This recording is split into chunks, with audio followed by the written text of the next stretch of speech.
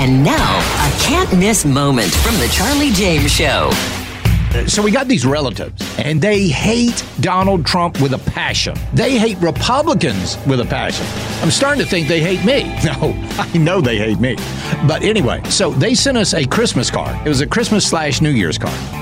And the card read, "We hope you have a happy 2025, not 2024. Because, see, they think Donald Trump is the devil incarnate. They hate Donald Trump. They think he wants to be a dictator. They think he's a Nazi. They think he's worse than Hitler. So they don't, and they know that we're going to be voting for Trump in 2024, and they know the election is coming up. So what they were doing was wishing us a happy 2025 because they don't want us to have a happy 2024. Don't miss the Charlie James Show. Weekdays 3 to 7 on News Talk 98.9. WORD. The voice of the Carolinas.